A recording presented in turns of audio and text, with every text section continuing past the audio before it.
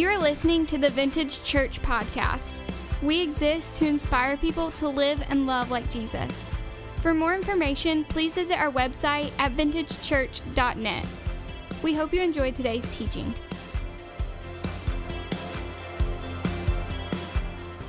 How we doing, church? How we doing, church? I'm just waiting for the rest of y'all to catch up because there's a few people here today. Well, good morning. We are so glad that you're here. And, man, it's been a powerful morning as God's just been working in our midst, even from the moment that we even started kind of preparing for you to be in the room today. Hey, you saw an awesome video. How cool was that story about our Thanksgiving meal from last year? Can you celebrate the way God is using families in our church to connect to communities? Maybe this is your first Thanksgiving season at Vintage. Maybe today is your first time. If today is your first time, welcome. If you never come back, we love you, but we want you to know that there's a church here, and if you're looking for a place to find a home, we hope that this will be it. Stop by that White Connections tent on your way out. Let us get to know you. Let us meet you. Let us give you a free gift for worshiping with us today. But Thanksgiving season is an awesome time because we get to go into the homes of people in our community that we otherwise would never be able to and show them the love of Jesus. And so you might think we're delivering meal. I think we're distributing hope. Because I think it's not about the food. The food, you saw the testimony with Daniel and Holly and Brian and Casey. The food was awesome, but the fact that somebody in this community cared enough to engage a family that other people would prefer to overlook, that's a game changer, church. Come on, that's a game changer, church, right there. So we're going to do more of that. We partner with schools. The first year we did this several years ago, I think we fed like 12 families. This year probably we're going to feed over 300 families in our community because of your generosity. So don't forget as you go out today to grab a box and follow the instructions that you heard, and let's get ready to go. And go ahead and mark your calendars. That Tuesday before Thanksgiving, if you got to work, quit your job. If you got something else on that calendar, mark it out because you want to be a part of that delivery process so you can experience the blessing that you heard about this morning. Today, we are in part 3 of a series that we're calling Thrive. Will you give Casey Harris some love for just bringing an awesome word last Sunday, man? So good. I hate not to preach, but Casey, and I heard some people coming out of church asking me about cheeseburgers. I was like, what are they talking about? Thank you for everybody who said that, and I'd punch Casey in the throat, but that's a scary kind of thought right there, and he would crush me. No, he wouldn't because he loves me. But today we're in part 3 of a series called Thrive, and we've kind of pitched this as a marriage series, but I hope that you're learning that we're teaching principles that not only go to the marriage relationship, but that can impact any relationship, amen? Like these are biblical principles that whether you're married or whether you're single or whether you're going to be married one day or whatever position you are in life, we're learning things from God's word that are healthy things for us to learn about relationships in general. And God wants us to have thriving relationships. He created us to live in relationship, but especially the marriage relationship. The marriage relationship, the husband and the wife, is the most sacred human relationship God ever created. It's the first human relationship. You ever notice God didn't put a son and a daughter or a mother and a daughter or a son? He didn't create parents in the garden. He put a husband and a wife. And I think that was to demonstrate the priority of the marriage relationship to humans. You with me? And so we're looking at God's word because the goal of marriage is just not to make it through it till you experience the sweet kiss of death. Right? The goal is not just to make it to death without divorce. God wants your marriage to not just survive. He wants it to thrive. He wants it to thrive. And he's put a lot of things in his word to help equip us because a thriving marriage doesn't just happen. It takes a lot of work and intention. And so what we're doing is we're looking through biblical principles to help us find out, all right, how do we get to this place? What do we need to learn? What do we need to apply to our lives that will help us have a thriving marriage where we are? Or maybe if you're single and one day it'll help you have a thriving marriage before you. See, some of y'all are single and y'all get a chance to do it right from the beginning. Some of us are in it and we're trying to fix it. But you get a chance to make some decisions and some commitments and commit yourself to God's way before you ever walk down that aisle and say, I do, and save yourself some of the scars that some of the people in the room already have. Amen, church? And so don't ignore the series and think, well, I ain't getting married in a whole lot of years, so I just won't listen. That's just stupid if you do that, okay? Let's learn some things. Because you know what? I'm really tired of watching marriages fall apart. Jasmine said something in that video that was very poignant, that healthy families make for a healthier community. The only way we can have healthy families is to have healthy marriages. So if we want a healthy community, we need healthy families. If we're going to have healthy families, we have to have healthy marriages. And you know what? I've sat in front of people so often where it was just heartbreaking to watch what was happening in homes. I read this verse of scripture a couple weeks ago, and I want to read it to you. It's from Jeremiah chapter 9. Jeremiah chapter 9, verses 18 and 19. It says, "Let them come quickly and wail over us till our eyes overflow with tears, and water streams from our eyelids. The sound of wailing is heard from Zion. How ruined we are. How great is our shame. We must leave our land because our houses are in ruins." And those words at the end of that of verse 19 just kind of jumped off our houses are in ruins. And I'm tired of watching houses end up in ruins. I'm tired of sitting before two people that at some point they loved each other. Unfortunately, almost on a weekly basis, we get calls from couples who are in a really, really bad position and they're struggling, and basically they're on the thread of divorce. They're on the brink of separation. And when I sit in front of these two people and I see the anger and the bitterness and how visceral they're at, and they could just attack each other, I'm thinking, what happened? Because at some point, y'all loved each other. There was a day when you stood before your God and family and friends, and y'all was smiling, and your teeth was all pretty, and your nails was all did, and your hair looked great, and he was there too. And it was a day of joy for the most part. It was fun. You went on a hunt, and there was a season where these two people were passionately, deeply in love with each other, so much so that they stood and made a commitment to be together for life. And now here they sit before me, and if she had a blade, she would cut him. And he may not hit her, but he would shake her for a while if he could. And it's just ugly. I mean, I always have that same thought, like, how did we get here? Like, how do we get to this place? Like, there was some point when you guys looked at each other, and it was a beautiful thing.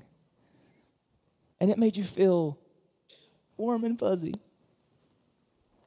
And there was something beautiful about your relationship. And now here we are, and like you can barely stand the sight of each other. And all you can think about is, what are we going to do with the kids? How are we going to tell our parents? Where am I going to live? What am I going to do next? And every time I sit down and have that conversation, I keep asking, how did we get here? And the sad part about it is almost every time I thought, this could have been avoided. Come on, you with me? Say amen, church. Let me know you're awake. We're here, but we didn't have to be here. And unfortunately, most of the times, by the time you're calling me, it's been going on for so long. And it's been broken for so long. But because maybe you thought you could fix it by yourself, or maybe because your pride wouldn't let you send that email or pick up that phone, you let it continue to break and break and break and break to where it's going to be so much harder to try to keep it together. So can I just go ahead and say to you, if you're here and you feel like your marriage is breaking, your first step towards health is asking for help. Your first step towards health is asking for help. And if you're here today, and as soon as I said that line, God put something on you, because you're thinking, well, we're not that bad.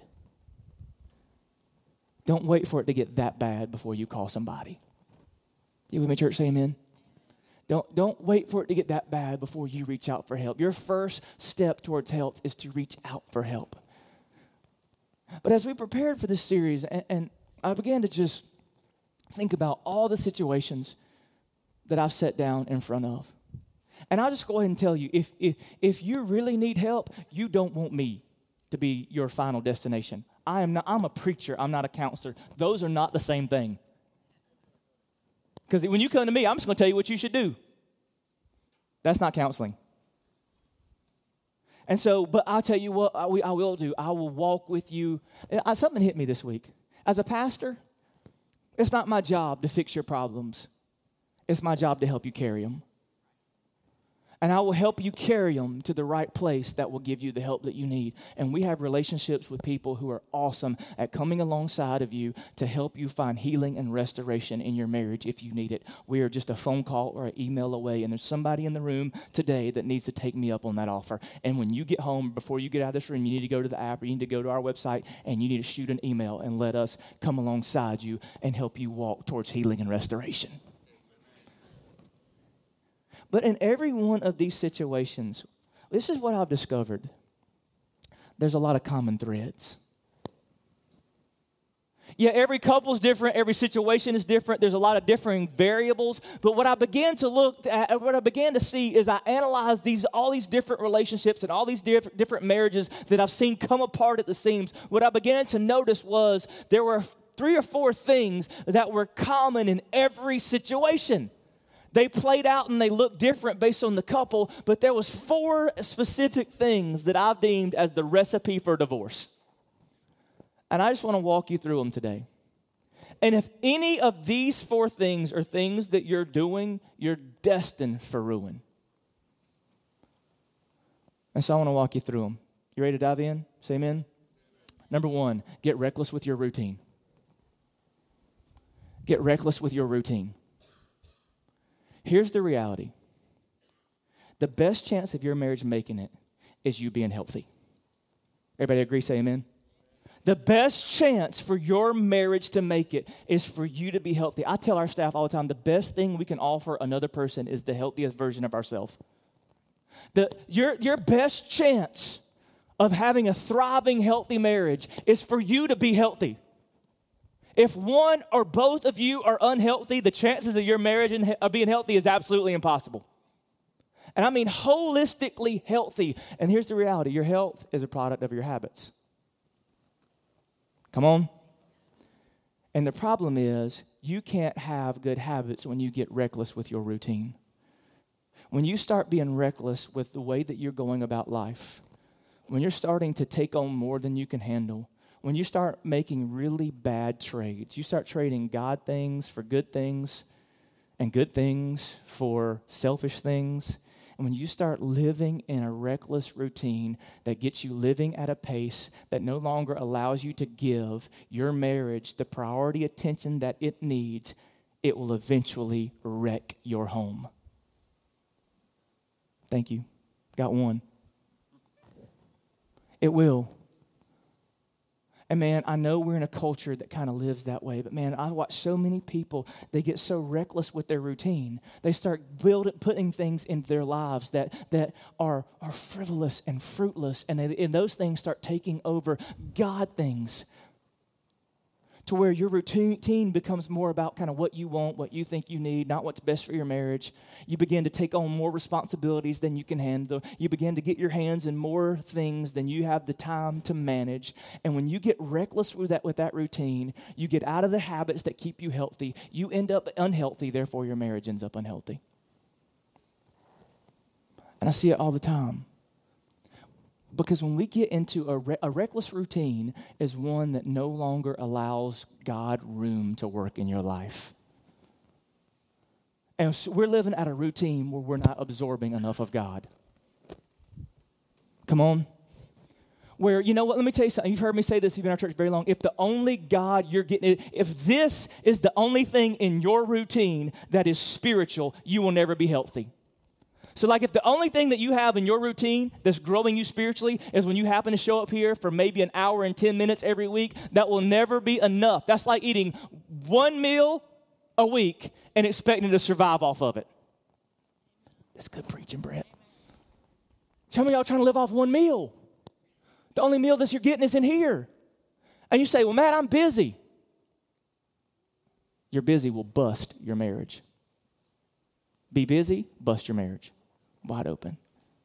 We start living at this reckless routine. And here's the thing, because here's what happens. To be healthy, spiritually, emotionally, physically, you have to have a disciplined routine. Everybody agree with that? Amen? Like to be healthy physically, emotionally, and spiritually, you have to have a disciplined routine. There's things that you have to constantly be putting in your life. You've heard me say it 1,000 times, like you are a sponge. Whatever you absorb, when life squeezes you, that's what's going to come out. And you have to be disciplined in absorbing the God things. And when we get reckless with our routine, and there's the thing, it's things that we didn't intend to be reckless in the beginning. It was good that we got him involved in sports, but now it's taking up 7 days of our week. It's good that you have a hobby, and it's a release for you. But now, you're not married to your hobby.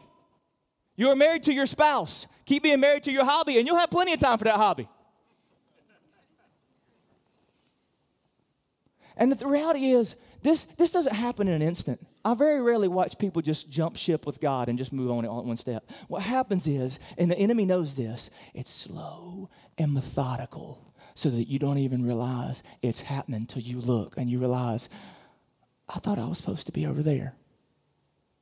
Because you begin baby stepping away from the routine that keeps you healthy and strong and spiritually grounded, because little by little life begins to demand more and more and more of you. And the next thing you know, because you haven't set priorities, because you haven't been paying attention, because you haven't been intentional with your time, you've drifted farther from God than is going to be healthy for you in any arena of your life. Come on, church, talk to me this morning. And see, it's easy to do because, we think we got to keep up. We let the world and culture define what our routine is supposed to look like. That's their routine, and it's made them successful. That's their routine, and they're doing all these things. And so what we end up doing is we tend to drift into the pattern that the world is showing us we need to live in, or telling us we have to live in. Like, I have to work 70 hours a week. I have to do this. I have to be involved in all these things. I have to be super mom. I have to make all this money.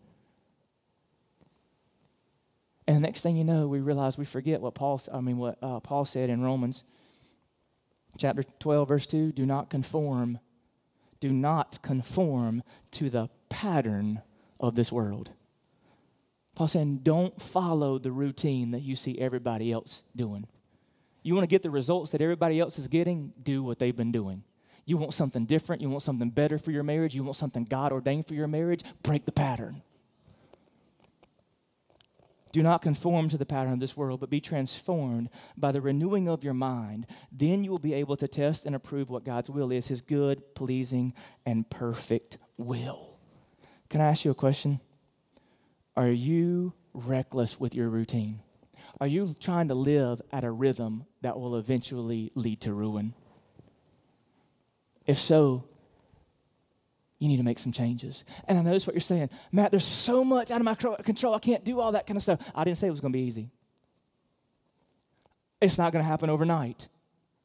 But if you are being reckless with your routine in such a way that your routine is keeping you unhealthy, your marriage is unhealthy, and it's only a matter of time before it's in trouble. Reckless with your routine. Second thing is this. You want to ruin your marriage? Focus on your feelings. Focus on your feelings. Most times I sit in front of people who they're completely being driven by their emotions.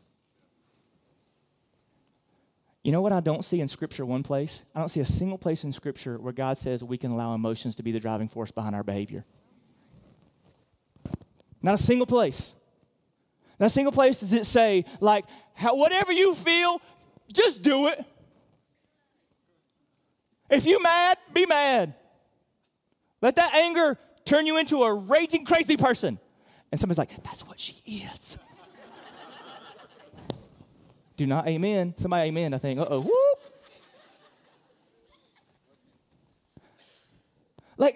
I'm telling you, anytime you get to a place in your life when your feelings are the primary driving force in your life, it is very, very dangerous.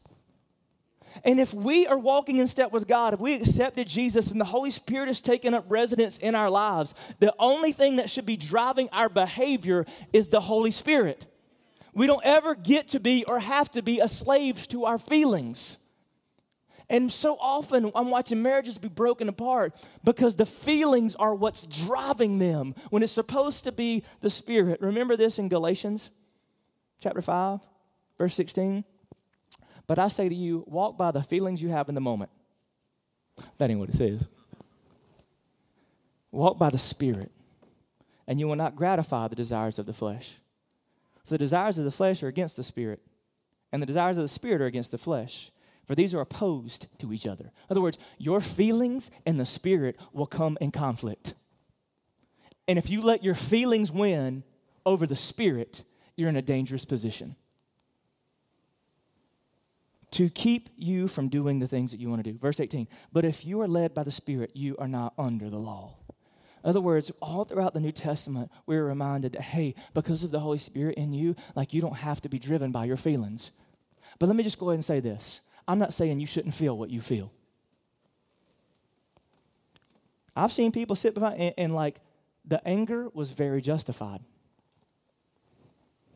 The hurt was, don't misunderstand what I'm saying. I am in no way trying to dismiss very valid, justifiable feelings that you're having. I'm not saying you can't feel that. What I'm saying is God's word says that feeling can't take over your life and control your behavior. You can't change your feelings, but you can control your behavior through the power of the Spirit. It can't just always be driven by your feelings. It can't be about feelings all the time. Because when you let your feelings be the determinant of the health of your marriage, man, you're in a messed up place.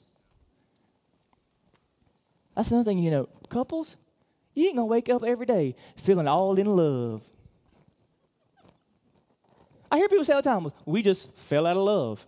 Like it's a hole you can fall in and out of. We just fell in love and we just fell out of love. First of all, you misunderstand that the scriptural kind of love that needs to exist in marriage is not a feeling. It's not some emotion that can come and go. It's an active, powerful, God-inspired force that drives you toward one another. I tell you what, there are days I know my wife does not feel love for me. Come on. There are times when I know I do things and the feelings that are coming from her are very evidently not love. Because I'm not the easiest person to live with. I can be a jerk. I can be impatient and demanding. And I know in those moments, we're not going back to when we met in college and she had all them butterflies. Because she had them, trust me.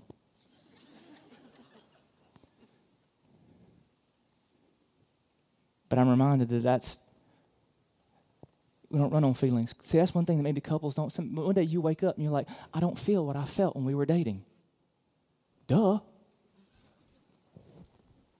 And if you've got to have that, if you've got to possess the feeling in love, to practice the actions of love, you're not being led by the Spirit. You're being led by your emotions and your feelings. And love is this active, powerful thing. You hear that those scriptures read all the time, right? 1 Corinthians 13. Love is patient. Love is kind. Love is this. And it sounds all beautiful, but when you really dig down to the nitty-gritty of that verse, what it's saying is love is active and powerful and difficult to sustain. And it's not some weird, funny emotion. See, like if you're waiting to act in love, to have that feeling the first time you had when she walked in the room and there she was. And first of all, that probably wasn't love. It probably started with an L, but it was not love. But 1 Corinthians 7, it always protects, it always trusts, it always hopes, it always perseveres. It what? Always. Always. Do you see that word? That's the word, always. It doesn't say, this is how love acts when love feels like love. It says always. That even when I don't feel that feeling of love, that because we've committed to each other and we love each other and we're growing and we're transitioning and we're moving and there's things happening in our lives and there's some days that we're not our best selves, that we still always protect, we always trust, we always hope, and we always persevere. See, if you want the kind of marriage that's going to thrive that God intended, you can't focus on your feelings. You can't let your feelings, even though they may be very justified, be the driving force behind your behavior. If you do, it will eventually ruin your marriage. Get reckless with your routine. Focus on your feelings. The third one, stick to your secrets. You want to ruin your marriage? Keep hiding that thing that you need to reveal. I've watched secrets bring down more marriages than I can count. That something was going on, something was done, something was said, and even though deep down in your heart you knew that your spouse needed to be brought in the loop and that conversation needed to be had, you pushed it to the side and hoped it would go away. And here's the thing you say, I don't have to tell him, I don't have to tell her, it's not that big a deal. Can I ask you a question? If it's not that big a deal, why are you hiding it? That's why I wish I had a camera on me so you could see my eyes. If it's not that big a deal, why are you hiding it? Because here's the thing, that thing that you're hiding, like my grandma used to tell me, your sins will find you out. My grandma used to catch me doing everything. Everything. And everything she said, Matthew, your sins will find you out. Well, I'm sorry, Grandma, don't tell Mama I'm dead. See, Jesus, in a different context, but still the same truth. Luke chapter 12, verse 2, nothing is covered up that will not be revealed, or hidden that will not be made known. You think, nope, I've been hiding it for 5 years. They'll never know. Keep telling yourself that. And if you would have had the conversation 5 years ago, the chances of it destroying your marriage were a lot less than it will be when it comes out 2 years from now. It is like the rat that dies under your house and you don't find it forever. It's going to stink everything up. But if you can get it out now, its potential to bring you down, confession is always better than concealment. Because things are going to come out. Proverbs chapter 28, verse 13. Whoever conceals his transgression will not prosper. Whoever conceals his transgression will not thrive. But he who confesses and forsakes them will obtain mercy. Proverbs 10:9. Whoever walks in integrity walks securely, but he who makes his ways crooked will be found out. Stick to your secrets, and it will ruin your life. Because here's the intimacy and secrecy cannot coexist. Intimacy and secrecy cannot coexist. And if you want the intimacy that you're supposed to have in your life, as long as secrecy is present, intimacy never will be. Secrecy destroys intimacy. Transparency builds intimacy. And one day you're going to walk in and they're going to happen to see that email. Your phone's going to be in the wrong place and they're going to get an eye of that text. And the trust that you've built over a lifetime is going to come crashing down in a moment. And oh, dear God, social media. Some of y'all need to go home and delete Facebook off your phone. Because your high school sweetheart is now sending you messages, and that ain't good. Come on. Some of y'all, you just need to go get a flip phone and get rid of that iPhone. Go old school, have the Zach Morris big thing with the button. You just need to get rid of it. Take your laptop, set it on fire, get out of there. Matt, that's drastic. Remember what Jesus said? Pluck your eye out, cut your hand off. Like, don't let it bring you down. You think I'm kidding, but I'm dead serious. You know how many stupid things that have happened in people's marriages because of things that were spawned on social media? Stick to your secrets.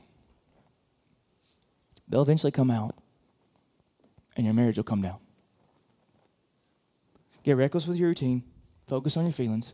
Stick to your secrets. And the third thing is this: put an end to your pursuit. Put an end to your pursuit. There was a time when you pursued her like she was the greatest thing on the planet. There was a time when you pursued him in such a way he felt loved and valued. And then at some point it stopped. Well, I could do that for now. I married her, didn't I? You're an idiot.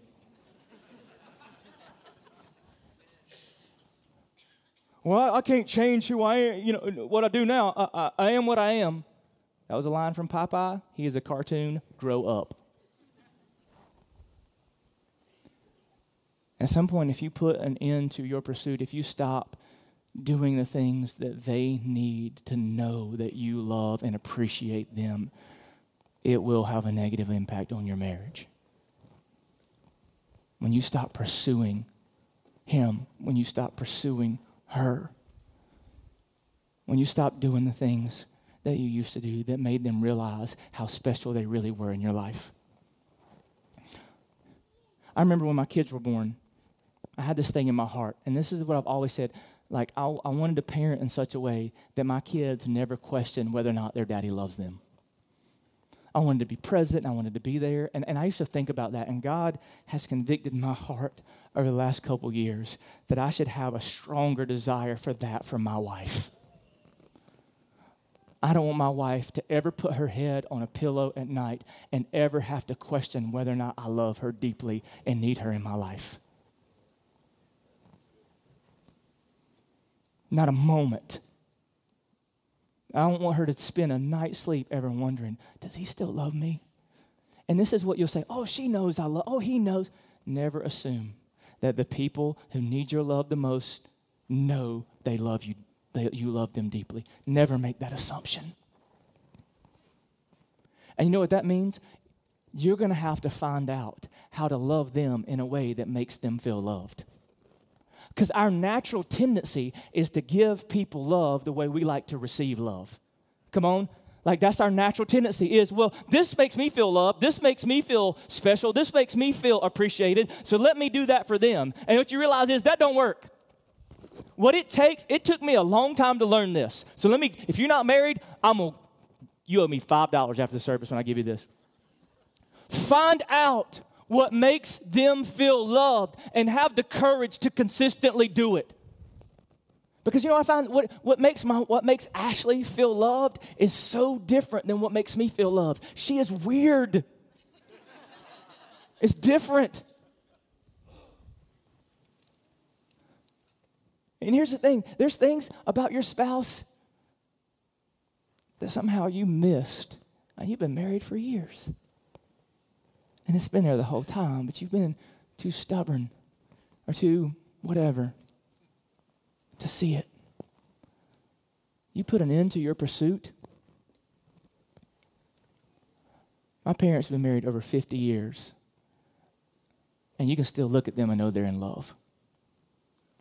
I want you to see me and my wife in public and say, they love each other. Even if I got to kiss her on the mouth right in front of Walmart.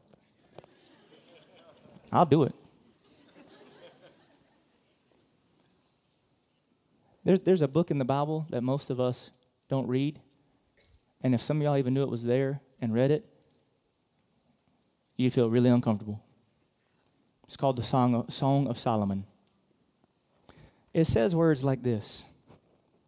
In chapter 1, verse 2, let him kiss me with the kisses of his mouth, for your love is more delightful than wine. Pleasing is the fragrance of your perfumes. Your name is like perfume poured out. No wonder the young women love you. Take me away with you. Let us hurry. Let the king bring me into his chambers. Now, that's really from a letter that Ashley wrote me last week.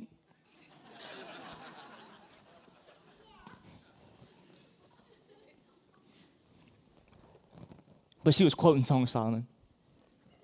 If you read that book, some people wonder why God allowed this book to be in Scripture. Because if you read it, it'll make you turn red. Your face turn red while you're reading it.